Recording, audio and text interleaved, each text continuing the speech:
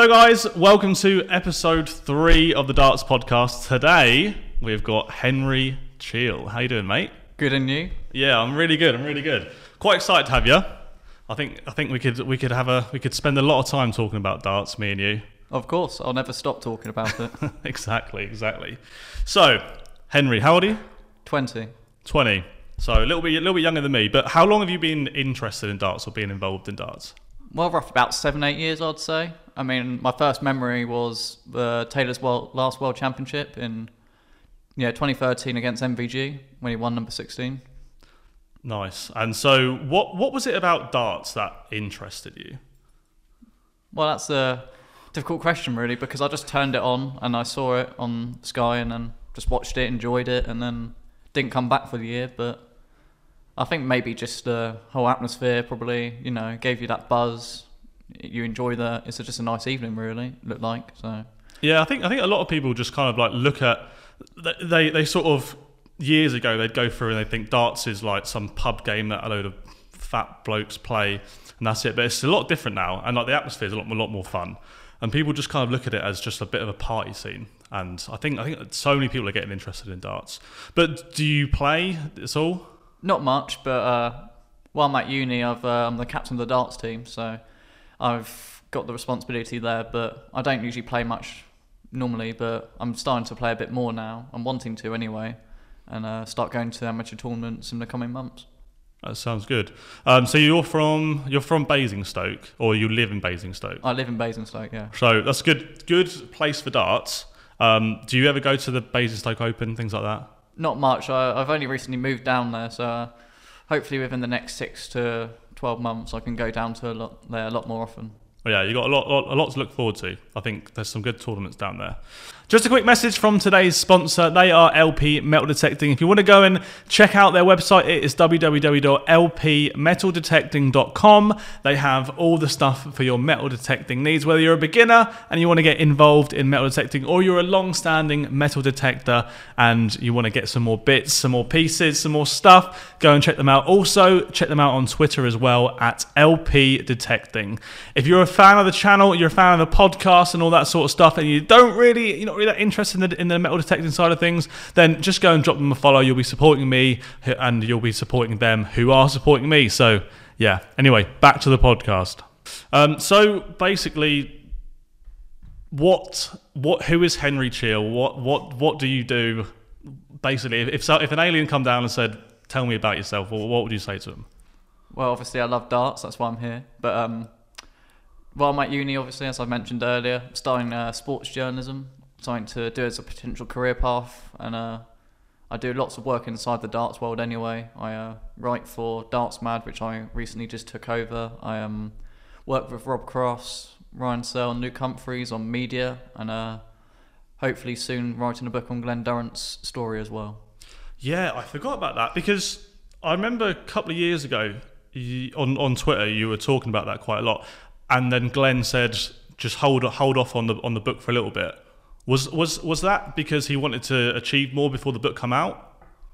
Well, I think it's a mixture of things, because at that point he literally probably just won the Premier League or around that time, and then following from that, I think he just wanted it all to come out when he retired or when he officially left the PDC, and obviously that's not happened yet, but it's difficult to explain on the moment. But I think in time he'll probably want it out soon, depending on his form. I don't know. I need to speak with him about it more, to be honest. Yeah, because the dart players' books, I mean, Keith Deller, who was on the podcast before, he's got a book. I really enjoyed his book. There's a lot of good stories in there. And then I've read Jamie Caven's book. There's a few other players. I think maybe Taylor's got a book or something. I've not read that one, but there are a few dart players with books. I think they're quite an interesting read. Do you where did your passion for writing come from? Well, I've always enjoyed it, really. I mean, from an early age, I used to write stories, although they were really shit, to be honest. But fair enough. I wasn't that gifted. It was only making stories up for the fun of it. I would say I'm sort of a creative person in that regard, but recently I just kind of drift away from just writing fiction and thought, you know what, let's write a book about a dart player or someone's life. And then Glen was a good idea really at the time, because he literally just came over from the BDO to the PDC, new opportunities, chances to make a name for himself, even more so in the darts world, become like the potential to be a household name, you know, like potentially win major after major, you know. But obviously he's only won one, but that's still impressive, really. I think his story is fundamentally one of the best out there. Yeah, I agree. I definitely agree. So did he ever come to you in the first place to write a book, or did you just started writing it and then he kind of got wind of it that you were doing that? It was kind of funny actually, because I just wanted to tweet out my idea out. I just found it, I thought of the idea, sorry, and I just thought, you know what, I think there could be real potential of this. I tweeted it out, and then he just replied saying, "I'll support you on this," and started following me. That's nice. That's how I got to know him, and it's all kicked off from there, really. Yeah, I've never really interacted with him. I mean, he was at one pro tour before he went to Q school to get his tour card. And back when I was a marker, but once he got his tour card, I think I'd already packed in, or I might have done like 2 events and then stopped. So I've never really crossed paths with him, and I've never really like interacted with him on tour or anything. But he seems like a really nice guy. He does seem really nice. He's obviously struggling a little bit. Have you spoke to him? Did you speak to him very often? I normally don't speak to them like most of the players that often. I just let them get on with it. Yeah. What do you think? What do you think he needs to do? Have you got any sort of thing in your head? Because I haven't got a clue. I mean, most people don't have a clue, but is there anything that you think would improve him or help him get through his little bad patch that he's going through? I don't really know either, to be honest. I mean, to be honest, I just wish him the best and hope he can get back there. But you know, when he was at his highest highs, everyone was talking about him, and now they're talking about him for the polar opposite in form, you know. It's just not there for him at the moment. But yeah. I generally think he might have a chance. I mean, I'm not just saying that because I like him, I'm friends with him, but I feel like deep down that something might be there. I mean, I've heard a lot of good recently from his manager as well, Mac Elkin. He told me that he's been doing coaching, obviously. That's been renowned on his social media as well, you know, promoting it. But I've heard that he's just going to all sorts of tournaments now just to get some match practice and try and work on his throw. But I'm not even sure if that's going to work, but we can only hope, can't we? Yeah. There's one thing that I noticed, and I think it had something to do with Matt Edgar, actually. But so does Glen normally use pair flights or something? He normally uses pair flights, but I remember one tournament he swapped to kite flights because I think Matt had spoke to him about kite flights, and he swapped to kite flights, and he played really well with them, and then he swapped back to his pairs, and then that's when he started sort of on the decline. I mean, I don't know if that had anything to do with it, but maybe he needs to go back to the kite flights, because I do find if I change my darts, or if I change something, I almost don't want to play better with a changed setup, because in my head I'm thinking, right, I've now got to stick with them. Or if I swap, then it's in my head that I was good with these last week and now I'm using this, and it's like it's proper in my head. Like I'm one of the worst dart players. I've got the worst mental capacity to play darts. Like I'm just rubbish because I overthink everything. But yeah, maybe that'd be something you can try. Go back to the old kite flights. But you mentioned Rob Cross and Ryan Searle and Luke Humphries, so they're sort of people that you run their socials for them, their Twitter and stuff like that. Not for Rob or Luke. Luke's run his by himself, but I run Ryan's. I work for the writing part for Rob, so such as blog updates on his career basically, and then hopefully at some point in future maybe something more than that. Yeah, that's cool. So when it comes to, because I've never run an account like that for a professional player. What sort of is it quite labour intensive to run a Twitter account for a pro? Like, do you have to I take it you have to really be concentrating on what they're up to all the time, just to tweet out stuff that's relevant, I guess. Yeah, I'd say so. I mean, with Ryan, he's quite a private guy in general. Like, obviously, I'm running his Twitter, so that's something that he doesn't know too much about. Well, obviously he knows that I'm doing it, but he wouldn't necessarily know what kind of content I put up there. But I think in a way it gives me freedom, because I can only do my best to put him in a good name, in, you know, a good image for himself, really. I mean, he's a fantastic dart player, and I can create content to try and entice followers to follow the page with them thinking it's Ryan, if that makes sense. Yeah, I guess so. So having the access to an account like that of a professional player who's, I mean, he is one of the best players in the world as of the last sort of year or so. A lot of things, or a lot. You see a lot that professional dart players get a load of shit on the internet if they lose a game and stuff. So you must have access to the DMs and stuff. Do you ever just like flick through and just have a read to see what people were trying to message or sending abuse? Because he's not the person who you'd send abuse to, in my opinion. But I would imagine he gets it still. Do you ever see that sort of stuff from his page? No, I don't really pay any attention to it. I just chat with his partner and hope that. Well, I remember at one point actually recently that his wife got death threats, I think, or just Really? a lot of hate. And I'm just like, that's just ridiculous, because it's a horrible thing to do to anyone. And I feel I just can only express sympathy towards her, because those sorts of things is stuff that comes with being a pro. And I feel like that's part of the reason why maybe Ryan doesn't want to use Twitter. It's a very toxic place, and I feel as though that, like you were saying about potential DMs, I'll just ignore it, because at the end of the day, Ryan doesn't see it. They think it might be Ryan, but luckily he doesn't have to see that. Yeah, because this is a theory that I've had for a while, right? And so you think of a celebrity, right? Just a normal celebrity, and their Twitter accounts or their social media accounts are being run by like a whole management team, and they're doing all this, that, and the other.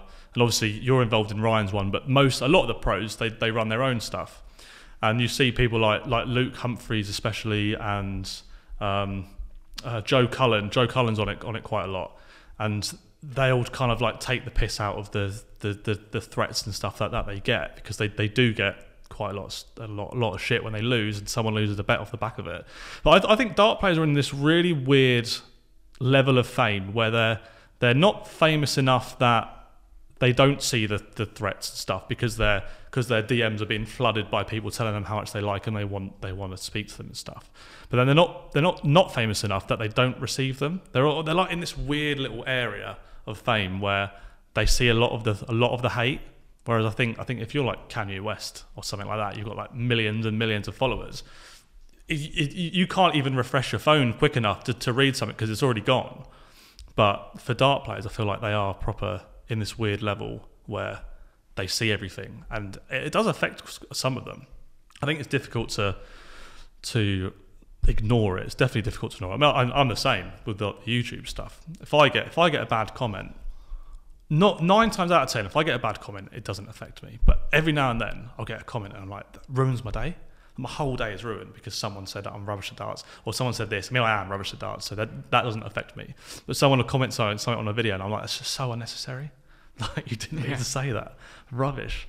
But yeah, so Luke Humphries, one of your favourites. You do like to tweet about Luke Humphries. You must be well happy with how he's doing.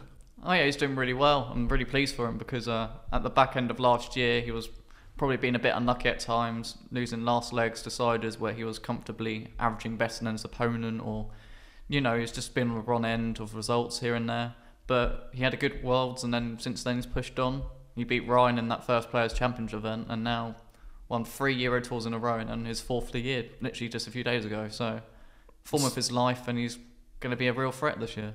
Yeah, I think a lot of people are going to be backing him early for like World Championships and stuff. And he doesn't have a major, does he? Not like a proper major, does he? Or does he? No, not at all. No, I'm rubbish at keeping up to date with what's going on. He's got a final in the UK, but he lost to James Wade there. And then, not that I'd call it a major, but he's won the World Youth, which is still an achievement. Oh yeah, I guess so. That was when everyone was telling him he was too old because he had a beard and stuff. It was fun talking to him about that. Oh, yeah. I do think he's on the cusp of doing something big on a TV event, because I think you can win as many pro tours as you want, and you can win as many European tours as you want, but the casual viewer, they're not really watching them. So you need like a match play or a UK Open or a World Championship, and all of a sudden he'll just skyrocket. I definitely think it's doable. I do think in the next couple of years he'll get a major. I just don't know which one it will be. Hopefully the Worlds. Hopefully the Worlds. You can bring it back home to our area, and then he can show it off to me. Exactly. Yeah. So another thing you've mentioned was the darts mad thing. So you were writing for them beforehand and doing bits like that, because did you talk about uni? You were doing sports journalism, which is kind of like to go into that sort of thing, especially with the darts as well. It's very, very helpful. And then you acquired it. What happens there? How do you just give it? Well, it's complicated really, because it had new owners a few years ago, and that's how I became a part of the team by writing it. And then since then, a guy called Luke Jones, the Welsh man from everyone knows who he is, I think, on Twitter. He loves a TikTok, doesn't he? Do you ever watch him on TikTok? Yeah, he's got some funny TikToks. He doesn't put it on Twitter though. I wonder why, but it is what it is. But yeah, he had it. He got it from Dartwolf, who got it from the previous owners. And obviously Dartwolf, working his magic, he gave it to me because Luke didn't do much with it, which was a shame because it led towards the domain and the website being mishandled and then just ended up being closing down. But obviously he didn't have the time to work on it, which is a shame. But too busy making TikToks. Yeah, but he had other important stuff, as you know, being a father and all that. So I suppose it is what it is. But I mean, hopefully he has time at some point to come back, because I really enjoyed his interviews that he did with Dartsmad when he wasn't the owner of it. Yeah, to be fair, I thought he'd done some good. He got some decent people on there as well. I think half the battle is, I mean, you can do an interview with someone, you can chat to them all you like, but getting in front of them in the first place, that's the difficult bit. So yeah, I mean, what are your plans going forward? Because are you going to do video based stuff like what he was doing, or is it going to be more writing or a bit of everything, or do you have any plans for that? At the moment, I'm just waiting for the domains to be sorted. The boring stuff that unfortunately is taking a lot longer than I want. But probably once that's all done, I mean, I've already acquired Vim. The Dutch guy from Darts World. Yeah. But I've acquired him because he loves writing. He's a massive darts fan like me. He's literally just been to part of the PDC media team for the World Series final, so he's a good asset to the team, really. Someone that I strongly believe can make a name for himself if he chose to. But apart from that, just writing stuff that I enjoy, creating unique content, because I'm obviously, the thing with darts is that you can get much more stories out of people than just, like, say, professional footballers or Formula 1 drivers or whatever. You with darts, you can get so many good stories out of it, whether it's obviously the basics such as reviewing tournaments or talking about people here and there. But if you focus on the specific players and how their journey from being a tradesman or of some sort to being a darts professional, I think that's what I would be focusing on more, because it's just interesting to hear about their lives, and how darts has maybe transformed them into millionaires. Yeah, that's a good point, because I think, like, a lot of professional sportsmen, they're normally like people who have done sport all their life, and then they get to sort of like 17, 18, and then they make the transition into like professional sports or the men's version of whatever it is, the game that they play. But you don't really get that with darts. There's no like 16, 17, 18-year-olds who are earning massive money that they're not having a job beforehand, and a lot of the big names would have had a job growing up and stuff, and then they got into darts after. So yeah, there's plenty to talk about when it comes to dart players. There's certainly loads of stories and stuff.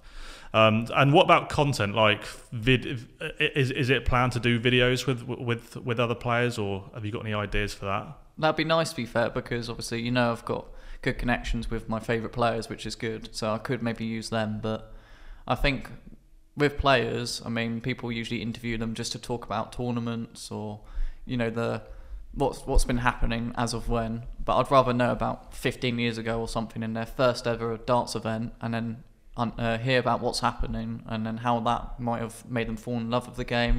This is why I like Glen Durrant as well, because his story is just a working man who managed to make himself a lot of money but also have a lot of success in a short space of time, and who never really planned to be in darts in the first place, but a chance meeting led to him onto that next step to then progress.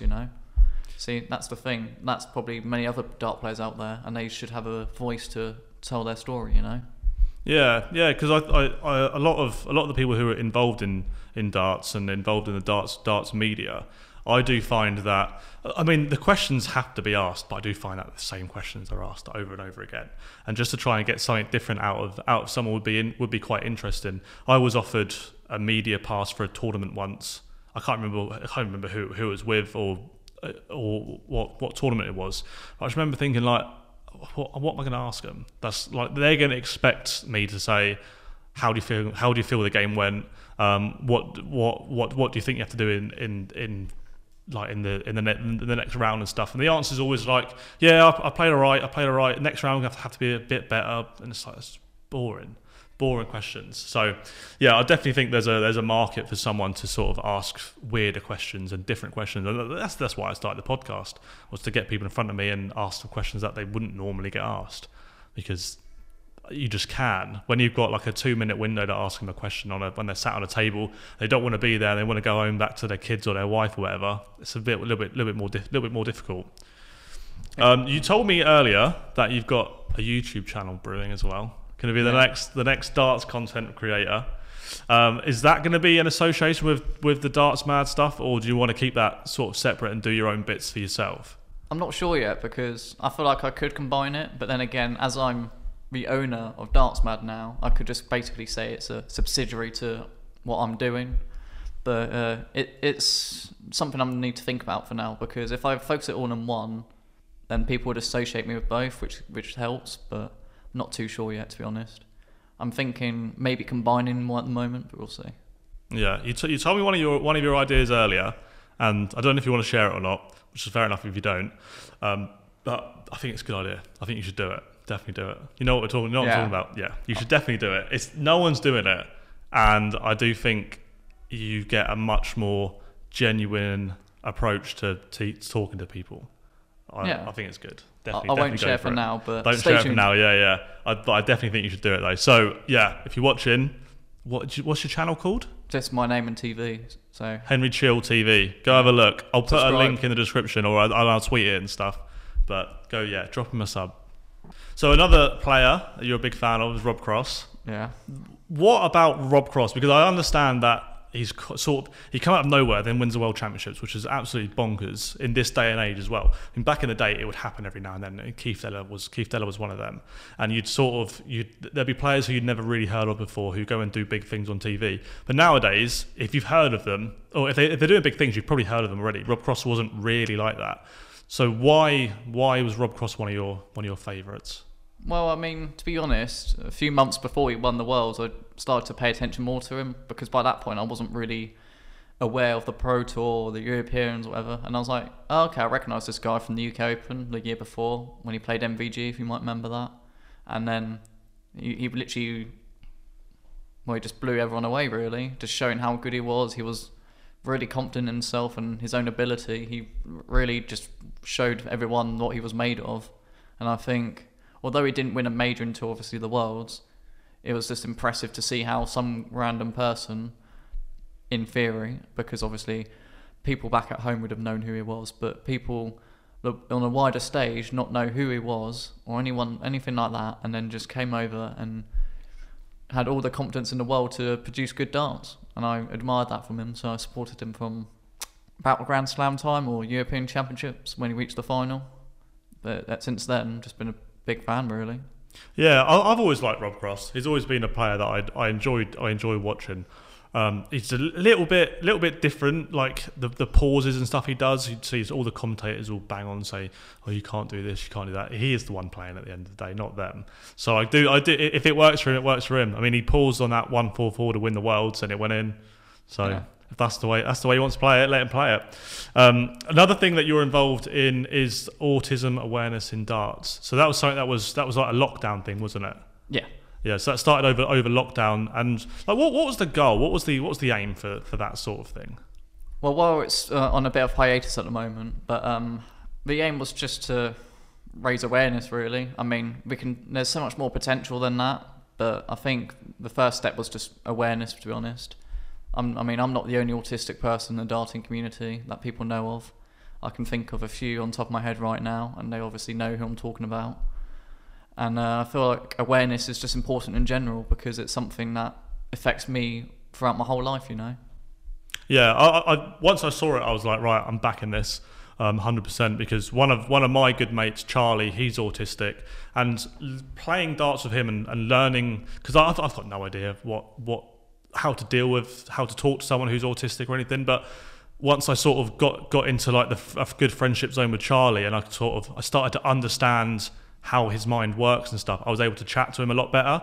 So is the awareness thing sort of like that to help people who don't feel like they know how to talk to someone with autism, just to say like they're you can just chat to them, it's fine. Yeah, pretty much. I mean, well, Charlie's exactly who I was thinking about in the first place when I was talking about people that we all know, because obviously there's different the spectrum's different, isn't it? It's quite wide. I have high functioning. I'm not sure about Charlie but he can always let us know in the comments below. But he's probably, well, he's got autism obviously, but he has different behaviours than I would necessarily, or other people, autistic people. It's so wide, the spectrum can literally come from polar opposites, and I think once you understand what people with autism are like, then you can understand what their behaviours are and what their traits are, and then therefore get the best out of them, I suppose, like unleash their potential in a sense. Yeah, it's a tough question to ask, obviously, because I mean no one knows both answers to this, because no one's autistic and not autistic at the same time. But do you feel like you have a different perception of darts or a different view on darts from being autistic, or just not at all? I think so, because I think, well, I'm not sure about other people that might be fans of it, but for me, I think it's just the social aspect, you know, having a pint, having a couple of pints if you want to get pissed before playing a game, but you know, the community of socialising, playing, having a good time with people, you know, all coming together just to throw darts and win obviously, but have a good time and, you know, make the most of an evening, just an evening's work really, you know. Yeah, because one thing I noticed when it comes to Charlie specifically, sorry we're talking about you, Charlie, but one thing, you're a legend, mate. Yeah, he says you're a legend. One thing I've noticed about Charlie is the more he plays, like the better he gets on with social, sort of being in social situations. And I remember the first time I ever met him, he couldn't even talk to me, like he wasn't able to even have a conversation. And now I can literally sit with him at darts, 20 minutes long. We can chat about flights, stems, Glen, Durrant, whoever, and he's just. I feel like the social aspect of darts has really helped him out. Like I'm sure he might say different or whatever, but that's how I feel. And I feel like darts is a really social game, to the point where you go somewhere, you meet a load of new people, and then you play them again in a few weeks' time, and you meet them again, and it's just like the repetition of seeing more and more people all the time. I feel like that must be a benefit for someone with autism. Well, firstly, routine. You've mentioned repetition. That would certainly help them a lot, because routines, we like something stuck to our schedule, so we can therefore not function, but, you know, improve ourselves in that way. Because I feel like I like a schedule. I want to plan out things. One of my friends, he's also autistic. He wants to plan every few minutes out, so therefore he can get by and enjoy his day the best he can. And then you mentioned social aspects. Obviously, people with autism would have anxiety or would struggle in social situations, environments. And to me, it might seem like it's completely natural, but inside I might feel a bit nervous, you know. But with Charlie, he's probably someone that probably suffers more from social scenarios than maybe I would. And the fact that he improves so much over time shows that darts really does help him in that aspect as well. And it's good to see. Yeah. 100%. So moving on from that, have you ever been to any of the Pro Tours? Yeah, I've been invited a few times, yeah. And you've been and gone to them? Yeah. Yeah, so for me, when I first went, like, it was like the most insane thing, because I don't know if you were the same growing up or when you got into darts and stuff, but to me, like, dart players were my football players. So like people who idolise football players, that was me with darts. So it'd be like if you were a massive football fan and you walked into it's like walking into a room and it's like there's Thierry Henry and there's Joe Cole and there's Frank Lampard and they're just all together. But it was the same thing for me, but with darts. Was I walked into this room and I remember standing at, there's an ATM outside, and I was like, I don't know if I need cash or cards. So I was like, I better take some cash out anyway, just in case I get in there and I need to use some cash. And I was sort of using the machine, and I was kind of like just doing this. And then Gary Anderson just walked past me. I was like, oh my God, that's Gary Anderson. And then you walk into the room and it just opens up and it's like, there's just dartboards everywhere and there's just people everywhere. And like, you're like, I know him. And that's Phil Taylor and that's Van Gerwen. And so how was that situation? How was that for you, walking into the situation like that? I mean, you just blamed it perfectly, really. Because I remember before lockdown, my first ever time was with Robbins Park Arena, and because I was with Luke, I met him beforehand. Obviously, I knew we were on good terms, and yeah, he was just like, don't worry about it, you'll be fine, because he knew I was a bit nervous because it's obviously something that was so completely out of the box for what I'm used to. And then when you mentioned open the doors, when that happened with me, I just saw everything. I'm just like, this is like Willy Wonka and the Chocolate Factory. That's exactly what it's like, yeah. I'm just like, the amount of dartboards, the amount of players, you know, obviously it's weird because you feel like you can do anything you want, but obviously it's a place for them to work, you've got to be respectful. But then as soon as I saw my other favourite players, like Glen, for instance, for like my first time I saw him was a few months beforehand, and he was just like, Henry, how are you doing? Oh my God, it's good to see you. I'm just like, what? Like mind blown that he knows who you are and stuff. Oh yeah, it was like when you really deep it, and the fact that they know who you are, even still to this point, it's something I still can't get over. Especially with Rob, because I've supported him the longest out of all these four players I support. With Glen, like, oh my God, it's just, I can't even explain it really. It's just a remarkable feeling, and I hope that people get to experience it, but also appreciate what it is, the whole process of the whole Pro Tour. You know, they're there to work, but at the same time, you've got to let them get on with it and, well, earn a living. Yeah, the Charlie and the Chocolate Factory thing is just so bang on, because you walk into the room and it's not like they're all sitting down or something, or they're working. They're literally working. They might be playing darts, but they're working, and they're just like fluttering around, doing this, doing that, and it is like the Charlie and Chocolate Factory, where they're like, obviously they're not Oompa Loompas, but it's like that. They're all sort of like doing their thing, and they're getting ready for their tournaments and stuff. And yeah, that as soon as you said that like made sense in my head, like straight away. Do you play much darts at the moment, or? No, not really. I mean, I used to play a bit during lockdown, but I've not really played too much, but I'm wanting to get into it a bit more, because I feel like I'll get more enjoyment if I play it as well, and also just meet new people, just have a good time, like I was saying earlier, what I think darts is all about. And I feel like if I do play darts, then it might lead to new gateways to my media, and also just to make new friends, you know. Yeah. Did you play in a lot of the online leagues over lockdown, or no? I played in one with a few friends, yeah. Was that right at the start? Yeah. Was I in that? You might have been. I feel like I was, because there was that other guy. Who's that guy at the moment who's kind of like come from dartsware but keeps qualifying for the Euro Tour? David.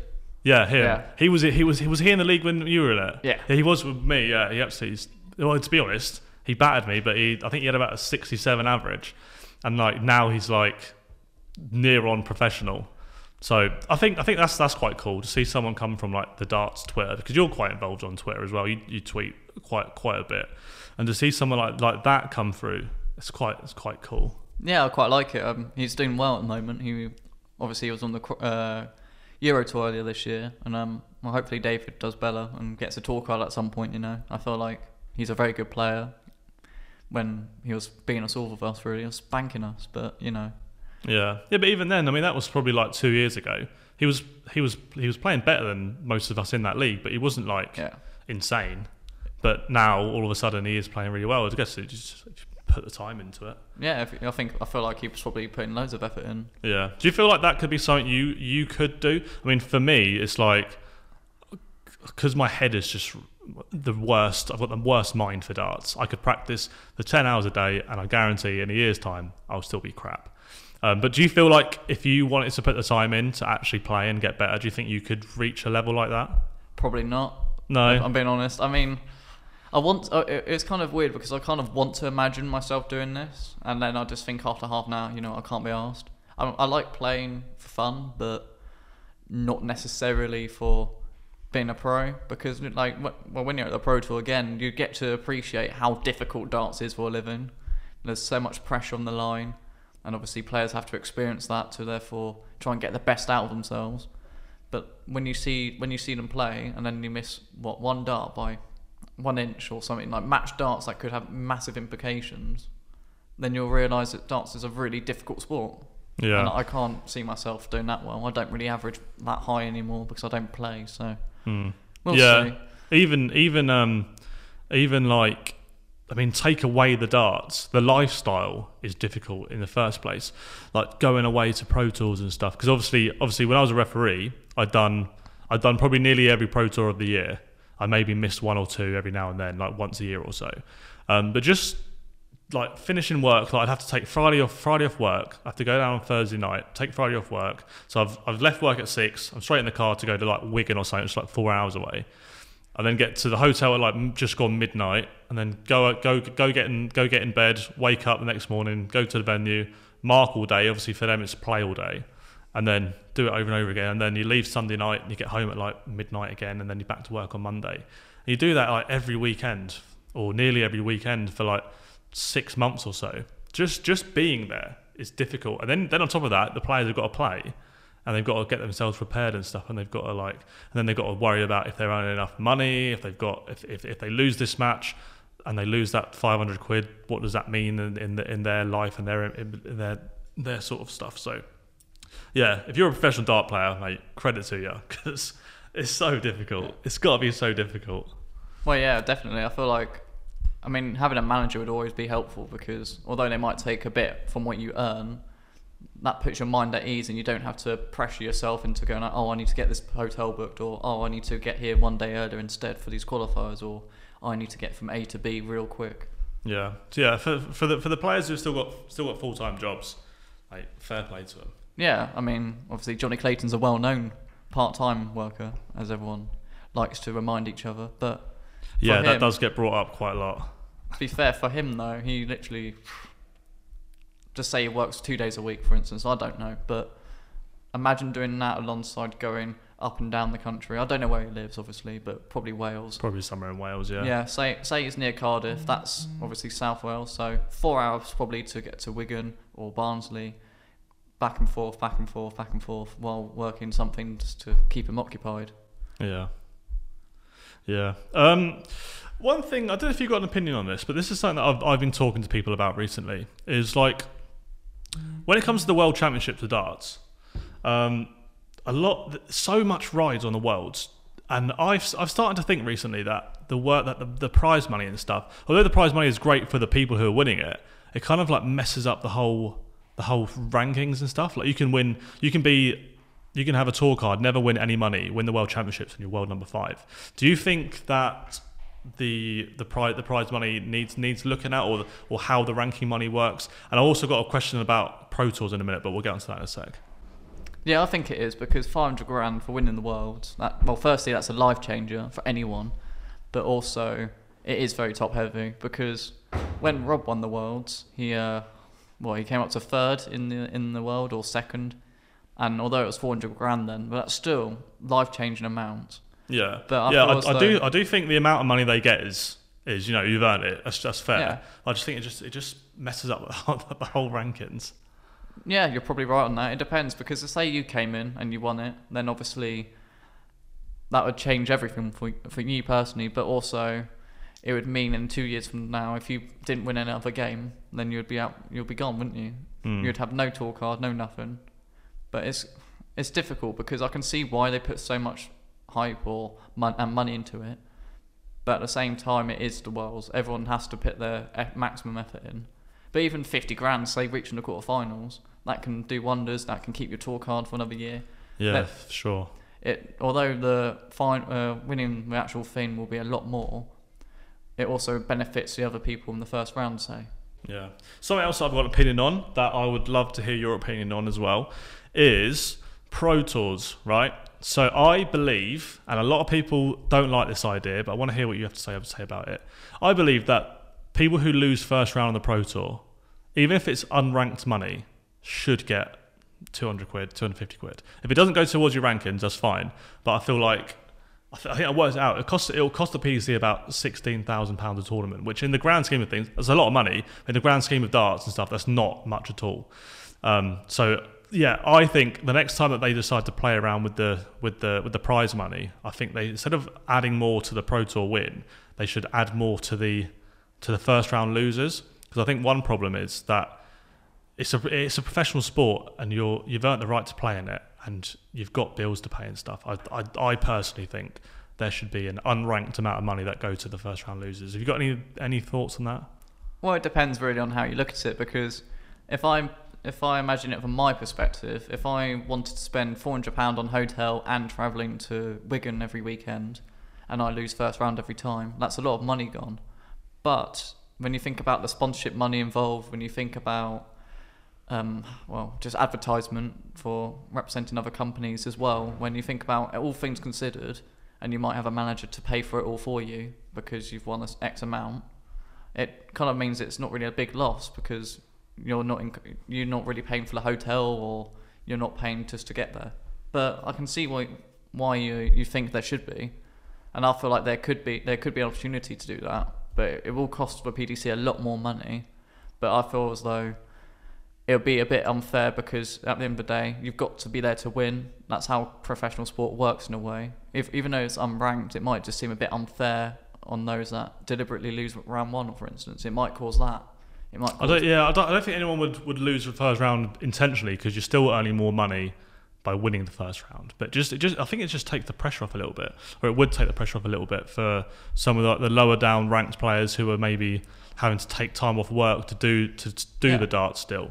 I think it just make everything like a little bit easier. I think a lot of players kind of probably worry about that sort of thing, and we're starting to see a few players who just aren't turning up to Pro Tours anymore, and whether it's because they can't afford it or they just don't want to, whatever. I mean, I can't imagine it's because they don't want to. It's probably because they, for whatever reason, they can't. I feel like it would definitely stop or slow down the amount of people who are pulling out of the tournaments on the Pro Tour, because I think if you've got a tour card, you should be going to them all. Yeah, because you've won it, and you should be entitled to use it. I mean, I can see why you'd think that, and I'm not saying that I'm for or against, but I feel as though that it's the same with snooker as well. People are raising that issue, and that's a longer tournament regardless, because for a Pro Tour you're there for 2 days or 2 nights, but for snooker you're probably there for potentially a week, and then if you lose, well, yeah, you just lose more money, don't you? I mean, I feel as though they could potentially increase. You're right. You're fine. I feel as though they could potentially have a little bit of money, probably not 250 quid or something, but something like 100, 150 max. But it would really just depends on whether the PDC are willing to inherit more money into those that lose first round. Right, Twitter questions. We've got a few questions. So we've got a few silly questions. So I'll try and work around the silly ones. Right. Aaron, which is GoldenEye 170, said, "Oh, hello, Aaron. Who do you see as the next new world champion?" You're going to say one of your players, didn't you? Yeah, of course. No, all right. I'll say one with my players in it, and one without. I'll say Luke Humphries. Yeah, I think that's a fair shout, to be honest. Yeah, I think he's slowly getting there. He's well, put it this way, every year he's progressed in some form, and he'll. I'm not going to rush into saying when, because then again, being the Worlds, it can just happen at any moment. We saw what happened to Rob, but I feel as though that in time, once he progresses to keep going on the next steps up the ladder, he'll be one. Because he loves the World Championships. Yeah, like he is so good in the World Championships normally. I mean, I think he had like his first 2 World Champs or something were both quarterfinals or something like that. Yeah. Or when he was like 22, 23, he was a quarterfinalist twice. I think I could be completely wrong, but I think he was. I think it was second round first time, then 2 quarterfinals, then lost to Paul Lim in the first round. Oh yeah, and then he got quarterfinals last year. Yeah, he is. I think set play suits him a lot better than other players potentially. Yeah, one thing I do find about Luke is if he's on it for a long time. Like a lot of players, they'll have like 5 legs where they're amazing, and then a couple of dead legs and stuff. He kind of like, if he gets to the peak, he stays at the peak, and he's to the end of the match. I think that's why he does so well on the Euro Tour, is he just finds it early in the game, and then all of a sudden he just runs away with it. Really, he's just really good. Well, yeah, with him the last 18 months, he lost basically all the fat on him. Yeah, I know, he's done well, didn't he? So he's done good there, and then he told me it gives him so much more energy later into the tournaments, and that's probably the missing reason for why he was probably losing on the back end of some results, and now he's literally winning. Yeah, it's confidence as well. I mean, when I'm slim, I'm super confident. Yeah. At the moment, not so slim, not so confident. But I find that, yeah, whether it is, I mean, I just play pub darts and stuff. I mean, it's never more than best of 7, so it's not like being overweight makes me struggle with the length of the match, because this is a short match. But when I'm lighter, I'm a bit fitter, I'm so much better at darts. It's like stupidly unreal. It's all confidence based. More about Luke and Ryan. This is from Kelly. Do you think Luke Humphries and Ryan Searle win a major? And also, how high do you think they'll climb in the rankings? Do you have a number 1 and number 2 in the world rankings on the cards one day, do you think? Yes. And that sounds completely biased, but I because believe it is. It might be biased, but Yeah. I generally think that. Because I think, I think firstly Ryan has the potential to do amazing things in darts. I think he can win absolutely everything. And I think the same for Luke, honestly. I generally... There's no ends for them, but whether or not they actually do it is another thing. But we won't be biased, and we'll say in the top 4, both of them. Yeah, I don't think it's a bad shout, because you look at the world rankings now, and like Peter Wright's like in his 50s. Yeah. I mean, Goen Price is quite young, but he's quite new in the scene-ish. Van Goen's young, but he's just been around for a while. Then a lot of the players like James Wade, I mean, he's in his 40s now. He's starting to get on a little bit. Gary Anderson's in his 50s. He's starting to get on. So he's getting a bit older, and he's probably not going to be playing darts that much longer. I do find that a lot of the players, I think Jose de Souls is quite old as well, like surprisingly old. Yeah, he's near towards 50. I know, it doesn't look it. I think he looks all right for his age, to be fair. But I do think there's a new wave of dart players coming up, and Ryan Searle being, mid-30s? Yeah, 34. Something like that, and then Luke Humphries is like 27 or something like that as well. Yeah, near I do 30. think one day they are going to be, those sort of players are going to be them top boys. Yeah, and that's exactly what I think. I feel like, well, firstly, Ryan came close to winning a major last year, but it's all about getting over the line, you know. I think they need to improve the consistency. I mean, Ryan a bit more, but I'm not saying he isn't consistent. He just needs to keep him going, and he'll get there eventually. Luke's literally winning left, right, and centre at the moment. Yeah, He'll pick up in the majors, and he should get one this year, really. But we can only hope anyway. Well, me. So that's what I think, in my non-biased opinion. that's fine. Dan Darts. How much longer can you see? It's two part this one. How much longer can you see Wright keeping the world number 1 spot? And then also, do you believe MVG will be back at his best after recovering from an injury? Let's start with the Peter Wright one at world number 1. Do you think that's going at some point? Well, it's difficult because Gezi is losing out on his world's money this year, so I feel like he could probably stay up there for another year probably. Because Peter next year will defend the match play and the worlds as well, and that's ridiculous money to lose. Yeah. It all depends on this year really, because he needs to pick up his form a bit more because he's struggling recently. But normally he comes back in the second half of the year anyway. There's so much to play for, so much at stake, and he always comes back. Literally 2 years ago, he was going for a rough patch, wasn't very good at the Premier League, although he got to the top 4, and then went off it for a bit, and then he won 2 majors, didn't he? Or one and then final of another. So he definitely has every chance to come back. Yeah, I do think that Goen Price losing his world's money is going to keep him up there for a little bit longer, for sure. Because I mean, I think those two, they're so clear in the rankings now. Because like Michael Van Goen's not playing as well as he was, and it's the darts is those two at the moment. Even though Peter Wright's not in the best form at the moment, it doesn't really need to be. He's so clear at world number 1. Then the other question was, do you believe MVG will be back at his best after recovering from his injury? Yeah, I don't think it's anything too serious to worry about. I might be completely wrong on that, but the fact he won the Premier League with the injury shows how good he still is. And to be honest, he's not even dipped down that much in form anyway. I think winning a couple of Euro Tours, winning a few PCs in between, he's slowly going back there. And I think what the reason maybe fundamentally was just COVID, being stuck in the hotel, having to do tests all the time.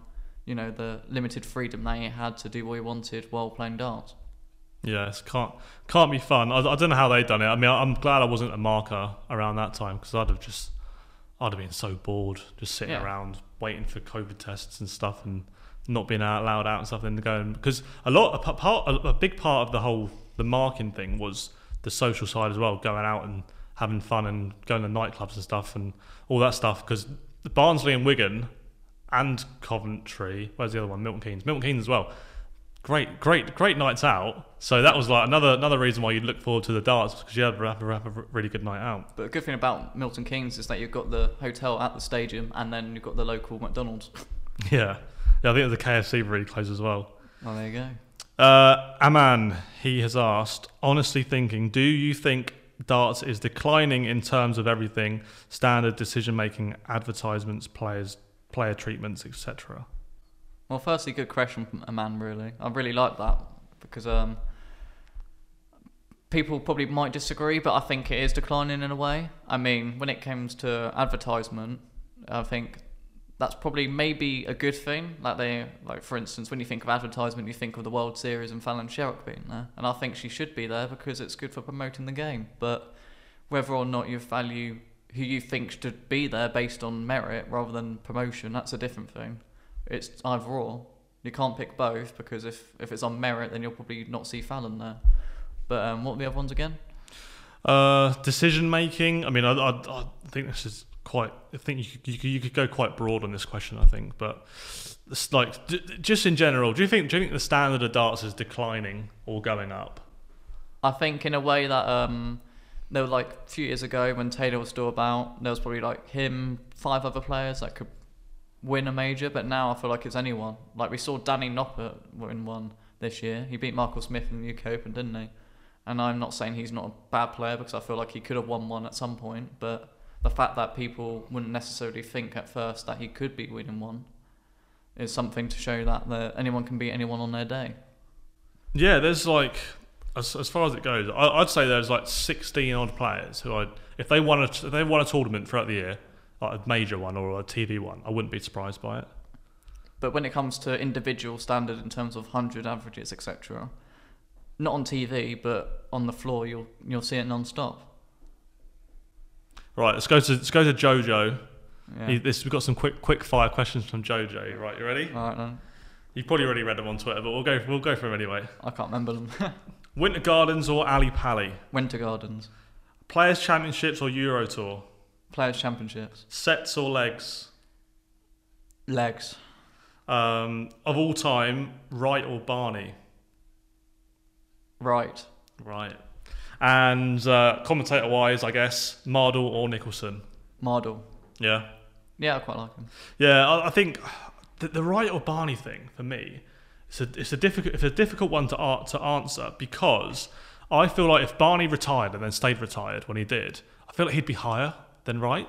But I think because he come back and then, I mean, to be fair to him, he's played all right since he's been back. But I think a lot of people over like the lockdown and stuff, when he was doing like the charity matches and stuff, he wasn't really playing to Barney's standards. I think he kind of like done himself in a little bit. But I think the thing with Barney is that he had a brilliant BDO, probably one of the best BDO careers ever. But he came to the PDC with so much promise. Apart from being Taylor of the Worlds, which is probably the most iconic moment ever for darts, arguably anyway. That was big. Exactly. And then at some point, he obviously won a few more things, but he's not really been as successful as maybe other people expected him to be. And I'm not saying he's not a bad player. He's top 10 of all time for me, but maybe Wright is probably arguably better because he's won more World Championships. He's won the match play.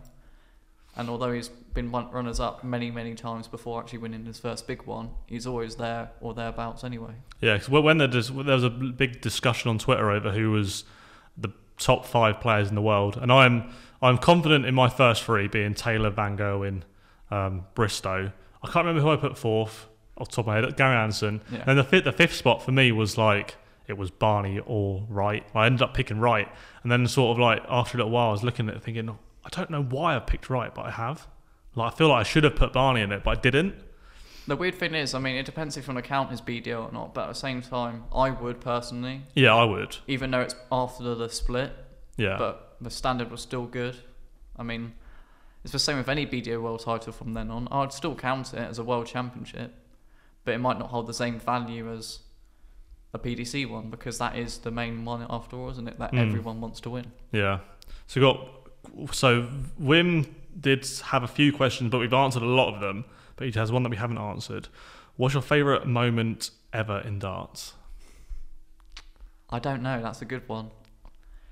It will be when Luke wins the Worlds. When he does. Or any of them. What about one of them? What about your favourite moment that's already happened?